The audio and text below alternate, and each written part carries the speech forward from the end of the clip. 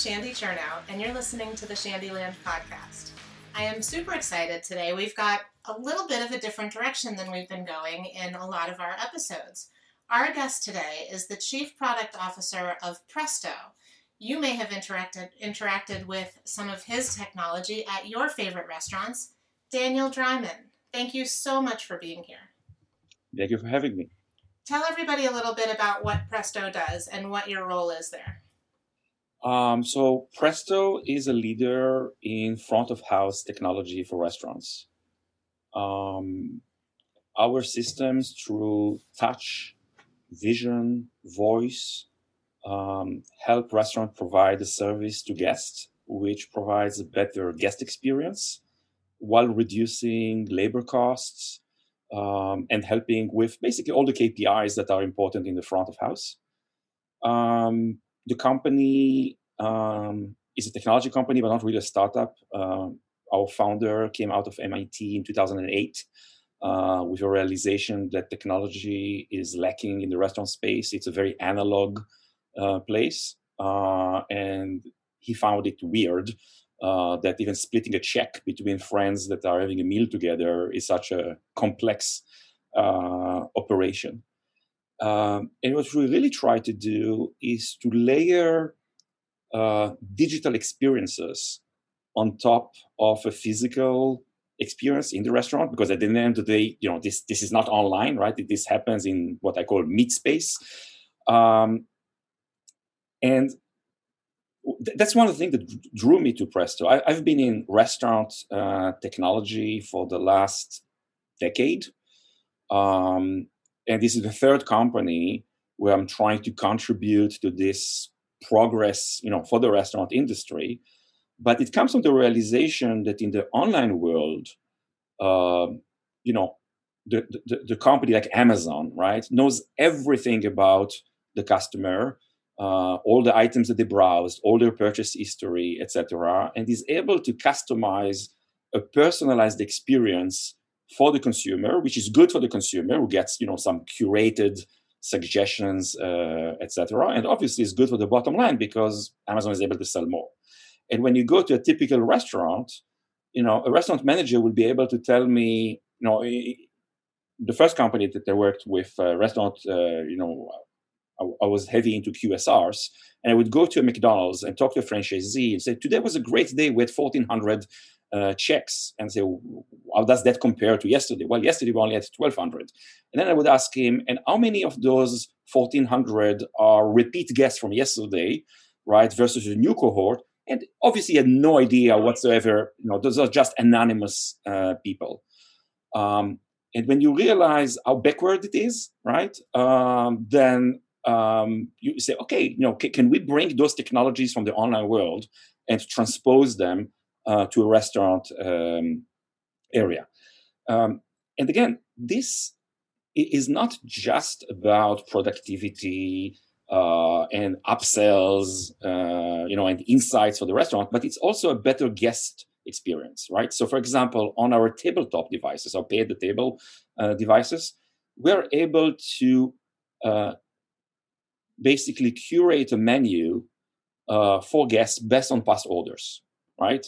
So why should you be able to, when you go to place an online order, to be able to say just, like when I go with espresso, right? With Nespresso, I say reorder the same capsules that I ordered last time. But when you sit down at a restaurant, let's say casual dining, you have to specify again to the server that you like your burger without caramelized onions, with extra pickles and lots of mayo, right? Let's say that I want it.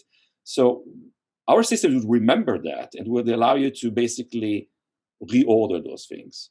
So that's one aspect of helping guests. And obviously, when you increase guest satisfaction, you have more repeat visits. So it's not just good for the guests, it's good for the restaurant. And then what's exciting is that while traditionally, Presto started with those pay-at-the-table devices that allows you to order, play games, by the way, which is another revenue opportunity for restaurants, and really deal with the least enjoyable function at the restaurant, right? When you have to pay, right? And if you think about flagging the server, saying, "Hey, check please," waiting for the server to go to the back of house, print a check, bring it to you, and then she would disappear, and you would have to flag her again to say, "Please take my credit card," and then she would disappear again, etc. You can just plug your credit card at the table on a device, tip handsomely because you're happy, right? You're not, annoyed at the server that's not available, and leave. But then the new Presto products, which are now being deployed both in casual dining and in quick service restaurant, also use technologies such as computer vision, where our goal is to have a manager overlooking every table, right? So a virtual manager, and provide insights about what servers are providing great service, how many touch points they had with a table, and then you can cross-correlate it with customer surveys, etc., which is an opportunity to retrain, etc. So we really want to use technology to elevate the experience in the restaurants. I love it. And we are so well aligned on that particular example. There was a lot to unpack there. So one of the things that I've always found interesting about software, and from the time I was 21 coming out of college with my little computer science degree fresh in my hand, I always thought it was interesting to look at the things that customers were asking for. And it's not really where you want to necessarily take the product, right? So customers will, you can go back to kind of Henry Ford. You know what I'm talking about, but I just want to, mm-hmm. I want to, for those of you listening who haven't ever designed software, if Henry Ford had asked all the people riding horses what they wanted and what they, would have been useful for their horse and buggies, they would not have ever made an automobile. So you have to take into account what customers are asking you for, but you also have to take into account what they don't know is possible, right? And design for innovation that's useful for them that they don't know yet. How do you guys innovate? How do you balance that, giving customers what it is that they want and giving customers what it is that they don't know what they want? So I think that you're absolutely right, that if we were guiding our product development solely on demand, we wouldn't go far. Right. People don't have the imagination to come up with a totally different experience that they are used to. I'm kind of listening to an audiobook about anti-fragility by Nassim Taleb, and he's very strong about the lack of imagination of all of us, basically, yeah. Right? And those epiphanies. Look, we're creatures of habit, right? We do what it is that we know. Right. So one good trick is to keep contrasting those physical experiences with what happens online, and to see how we could apply some of those technologies that were developed online and how they can become applicable to a physical space, right? It's not a one-to-one transposition,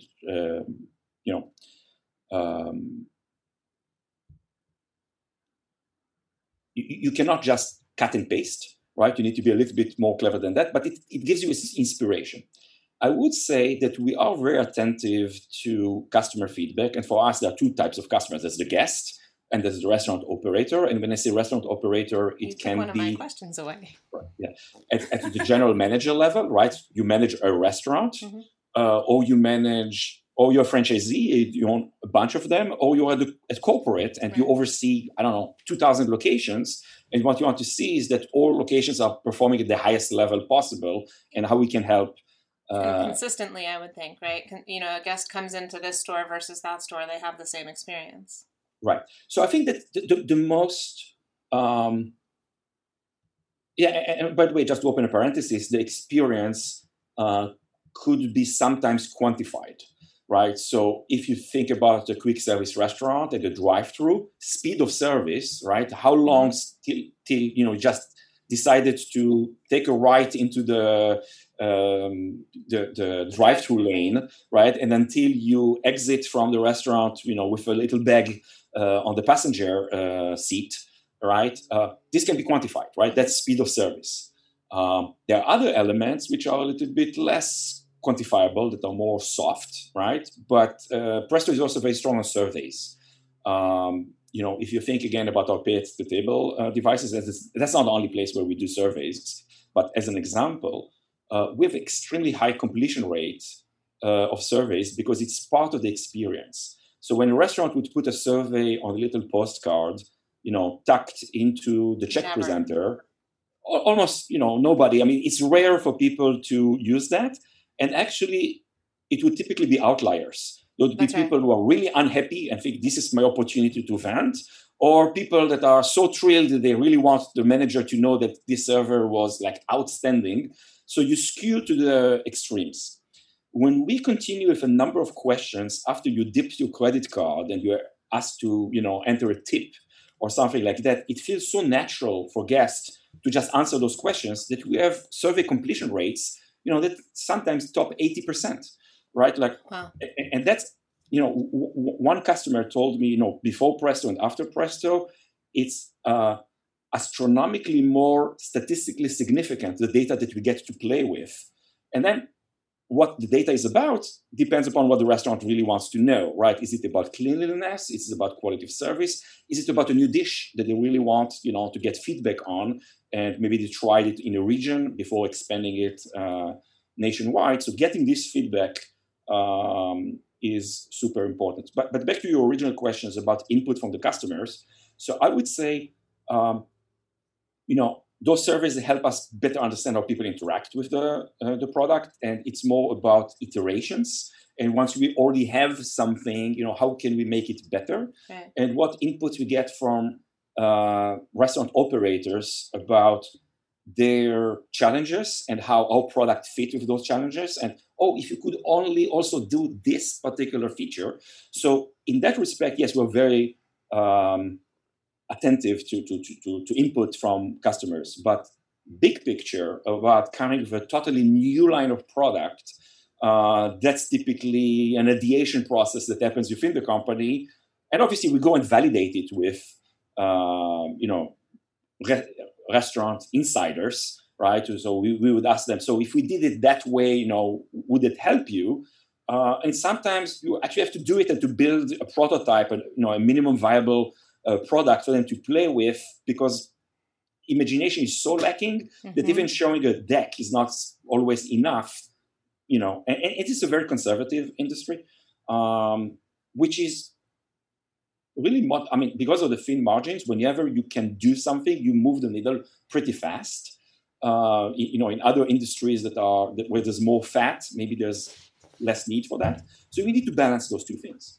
Yeah, it's interesting because, obviously we don't compete with each other at all, but we find kind of the same types of things, right? Where, we deal with food allergy stuff, and restaurants will say, oh, well, we're really good at dealing with food allergies, right? Well, sure, but horse and buggies were really good at driving down the street too. Yeah. But there's a better way to be able to do it. And by the way, it has all these other benefits, but getting someone to recognize that there's maybe a better way that they haven't seen yet is a little bit of a challenge. And I suspect that in more conservative places that don't have a interactive digital experience for their guests as yet, it's a little bit of an objection hurdle for you. How do you guys handle that? If I may turn the table for a second and ask you a question, do you overcome those hesitations or concerns that they have using some type of return on investment, like this is how it's going to help the business, or you look at it from different aspects? What's the main way to sell it? Yeah, so from an ROI perspective, it's actually really, really strong. So what happens when you have a food allergy in a restaurant, oftentimes people don't even bother to tell the restaurant because they've been so conditioned to minimize themselves and make themselves smaller. And so what they do is they end up ordering very small things. I'll just have a baked potato. I'll just have a side salad. I'll just have a little side of rice. Server doesn't know that there's a food allergy. Server thinks, oh, this person's just not a particularly profitable customer. No, that's not what's happening at all, right? And what we do is we open up the entire menu. So statistically, a food allergic customer is 37.5% below the average ticket price. And what we end up doing is giving them stuff in every category that they can have. And so we actually end up raising it well above average. So we turn somebody who was, kind of unhappy and low profitability into somebody who's like, oh my God, I can order food like for the first time. And then they're ordering everything, right? So now they're super profitable and super happy. So yeah, there's an ROI story. Also, the table turn time drops significantly because the average food allergy conversation takes like 8 to 12 minutes, which is insanity, right? So it's kind of the similar story to your credit card, back and forth and back and forth and back and forth. It's the same type of thing, although, less predictable, if you will. Yeah, so those things. But to your point, showing it to them, particularly with their own data in it, is almost always the way to go. All of a sudden they go, oh my God, wow, that really did take a lot less time than what it is that we experience. Yeah. No, I see it totally. Yeah, sorry, that was a longer answer than you were probably looking for. No. It's super interesting. And listening to you talk about it, there's such parallels between, our stories in terms of, what it is that we're trying to help, restaurants and chains with. It makes me feel warm and fuzzy inside. So I appreciate that. But same thing, right? When you're asking customers what it is that they want, sometimes they know, sometimes they don't. And you're right, particularly with new products. How often are you asking the diners versus the restaurants in terms of customer feedback? So we do some focus groups, and those are with both. So I would say that, when we have new ideas and we try to test them out, it's I would say in equal parts. I think that once we are in the restaurant and we iterate, most of the complexity is with the steps of service of the particular brand and making sure that what we do fits well with the steps of service. So there we need much more input from the restaurant.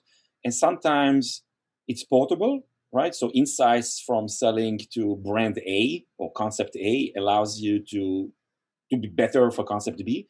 And sometimes it's really, really specific to the concept. So difficult to have one rule that applies everywhere. It really depends upon the product and the concepts, but it's a bit of everything. So you guys have, games and information stuff, menus and stuff about the dishes, nutrition, allergen. How do you balance kind of the fun versus the informative? I would think that if there's kind of too much fun, maybe customers will dismiss it and certain groups won't ever touch if they, but if there's not enough fun, maybe you lose some there too. So how do you balance that so you get kind of maximum interaction from your guests? So this goes again to the goals of the brand, right? So, and again, we're talking here just about one particular device, or pay-at-the-table device. Other solutions such as computer vision and voice, etc., have different criteria. It's the Presto OG, right? Like it's the original. So, and it's kind of it's an interesting one in the space because a lot of restaurants don't have something that's on the table that way, and so it's kind of a different and very cool. True. I don't mean to minimize the other ones. I would say that some brands, we have to understand that gaming is also a revenue opportunity. Big time. And in many cases, the product pays for itself. So basically, the revenue that the restaurant gets, and the way that it operates, by the way, is that once you unlock the games, it's typically unlimited for the duration of the meal, and it's just a line item on the check, right? So you have a check where you say, you have the burger, you have fries, and you have games. And Presto, shares in revenue with the restaurant, but that's also a way for us to lower the cost of the device, sure. The perceived cost of the device, if you look at the monthly fee, etc., because the device generates revenue right there. Other brands, it's always valuable. What difference between one brand and another is the relative value that they bring to that. Other brands are mostly about table turns. And then, yes, another category. Sure, and then a game is potentially leaving a table sitting there much longer. Right. Though I would say that from our experience, games are being played mostly while you wait for the food, or if it's a family with young kids, and husband and wife want to have a conversation, they would give the tablet to the kid. You guys play here. So I don't know that we have any data that shows that it extends the visit actually, but certainly the quick turnaround for payment means faster table turns. And then yet another category is restaurant for which labor savings and the crunch in getting good staff, hiring good staff when they compete with the gig economy, and so forth. So being able to service small table with fewer staff, since some of the functionality is taken over by the guest. Yeah. Could be just payment, could be payment and ordering. That means that, instead of serving 5 tables, maybe they can now serve 12. And that's very, it's a major advantage for such systems. Yeah, for sure. I mean, number one cost is going to be labor, right? So that seems kind of like a no-brainer. So your daughter is a chef. One of them is. One of your daughters is a chef. One of my daughters, yes. Did her passion for food come from you, or did you turn into the restaurant industry because of her? She would go with the latter. She would say, she was passionate about food from a very young age. And I'm a foodie, don't get me wrong. I worked in technology my entire life, and yeah. We're going to get you a t-shirt. For those not, just listening to the podcast, you have foodie written all over your t-shirt. So I do. That's good. I've got my food allergic foodie t-shirt on.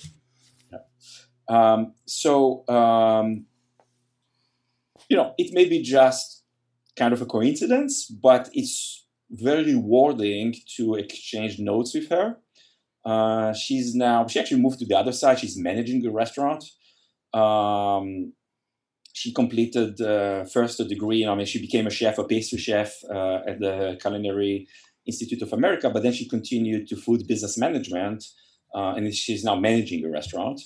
So most of the creativity is, what I'm enjoying at home with cooking and baking.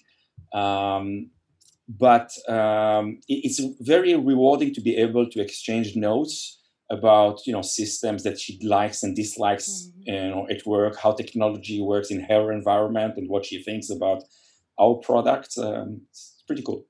Yeah, that's pretty amazing. I thought that was pretty neat that you've got family kind of embedded into the industry, if you will.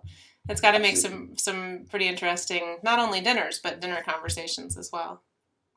Exactly. I like it.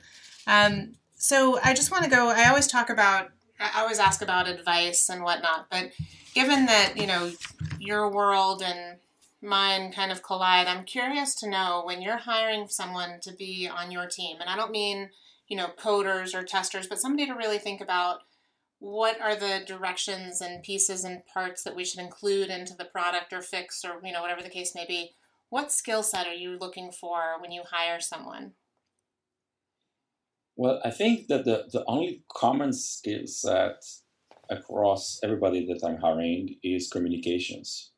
So, you may have all the knowledge in the world, if you're not able to communicate it properly, both, in written form and orally, that's not really good for anybody working in product. Yeah. In terms of the background, I have on my team people that are technologists and they just, learned the restaurant space. And I have people that grew in restaurants. One of my best product managers used to be first a server and later a restaurant manager, and got the technology bug only later, but she relates better than everybody else about the challenges that people, using our products might face. So I think, look, it's a fun industry. Mm-hmm. So if you don't get a kick, from being able to be part of it, and I don't say that you necessarily need to be a foodie, but you need to kind of relate to the experience. In a previous company, we outsourced. We had a very large team offshore, and their experience there is very different than the experience here. So coding and other things, that was okay because that it was well specified. But for product management, we insisted on people onshore because they had to be able to go to restaurants to see it's not to say there's no restaurant industry outside, but there are, in the same way that even in the US, one of the differences between the restaurant industry and retail is how regional restaurants are, right? Where the menu can vary from, one area of the country to another. The terminology may be different. The vibe is different. So product managers should be able to relate to how those products are being used, and they have to be local. That's another how thing. do you look for those communication skills and that kind of relatability when you're interviewing people? So typically we provide an assignment. So we do a quick, phone screen where we would just have a quick conversation to see that, the basics are there. And if the resume checks and the phone screening, phase goes well, we provide them with an assignment, like a fake challenge that we have, and we ask them to address that. And some of them would address it with a PowerPoint, other with a memo, but it doesn't matter. They can choose whatever medium they use, but that's a very good way to see how they think about a problem, how they present their solution to the different stakeholders, and their written communication skills. If we like that, we invite them to an in-person interview, which unfortunately for the last year became it's funny. I get those invites from our HR people. It's called remote in-person interview because the in-person interview is kind of what it's called in the process, but now it's remote. Welcome to a pandemic. Yeah. So hopefully we will see the other side of it, this year. But so be it in person or in Zoom, and that's an opportunity to see them in action, defending basically the document that they sent us, explaining it further details. I would imagine it gives you see, how we interact with them. Yeah, I'm going to imagine it gives you a good opportunity to hear how they receive feedback also. Yes, absolutely. Right. Yeah, it's not a one-way street. It's a conversation, and then to see how it works for them and for us. I worked for a technology company, who made everybody who was interviewing give a demo of the product of the company, which I thought was kind of interesting, right? But same type of thing. So you could see how someone can learn something, how someone can present something, and then how they can take feedback. Yeah, it's interesting. Designing software is a technical thing, but yet not, and it's an interesting balance. So I just wanted to hear how you approach that. When you're looking at what you want to put into the product, there's always, I'm sure, someone else who's kind of doing something in that general space. How do you decide when to build it on your own versus partner and bring in something else and integrate? So we want to maintain control of everything which is core to us. But what Presto has is what we would call a platform. And it's an open platform to which you can plug the APIs, that allow you to connect other things. And if we think that there is a problem to be solved for the restaurant industry, where we don't necessarily have in-house the right experience or expertise, we would join forces with other companies. We would, either embed our product in theirs or whatever, but make their product part of our platform. Typically benefit from the POS integration that we already have there, right? If we need to get data in or out, etc. So we are absolutely open to partnerships and cooperations. We cannot possibly provide all the right answers for the industry on our own. I love that. All right, let's move over to advice. So for somebody who's thinking, gosh, I'd really like to make the world a better place with technology, what advice would you give somebody who wants to go into, designing or developing a software product? So I would say, unless you have a very clear vision, you have a passion burning in you to do something very specific, and you think that the only way to bring it, and I'm an entrepreneur, I had my share of companies that I started and raised funds for, etc. You do it only if you are super committed. If your desire to contribute, right, is less well specified and defined, right? You don't have this clear vision of this product that you need to bring to market. You just think, I like the restaurant industry. I think that applying digital techniques, in the restaurant industry would be cool. Join a company like ours, right? And learn the ropes. And maybe, after, getting to know better, what's the good software development process? What are the challenges of? I mean, unless you're an insider, right? If you know the problems really well because you come from the restaurant industry, for example, then you don't need that phase. But if you're more like I was an outsider, right, and I had to spend times in kitchens in order to better understand what those operators, were challenged with.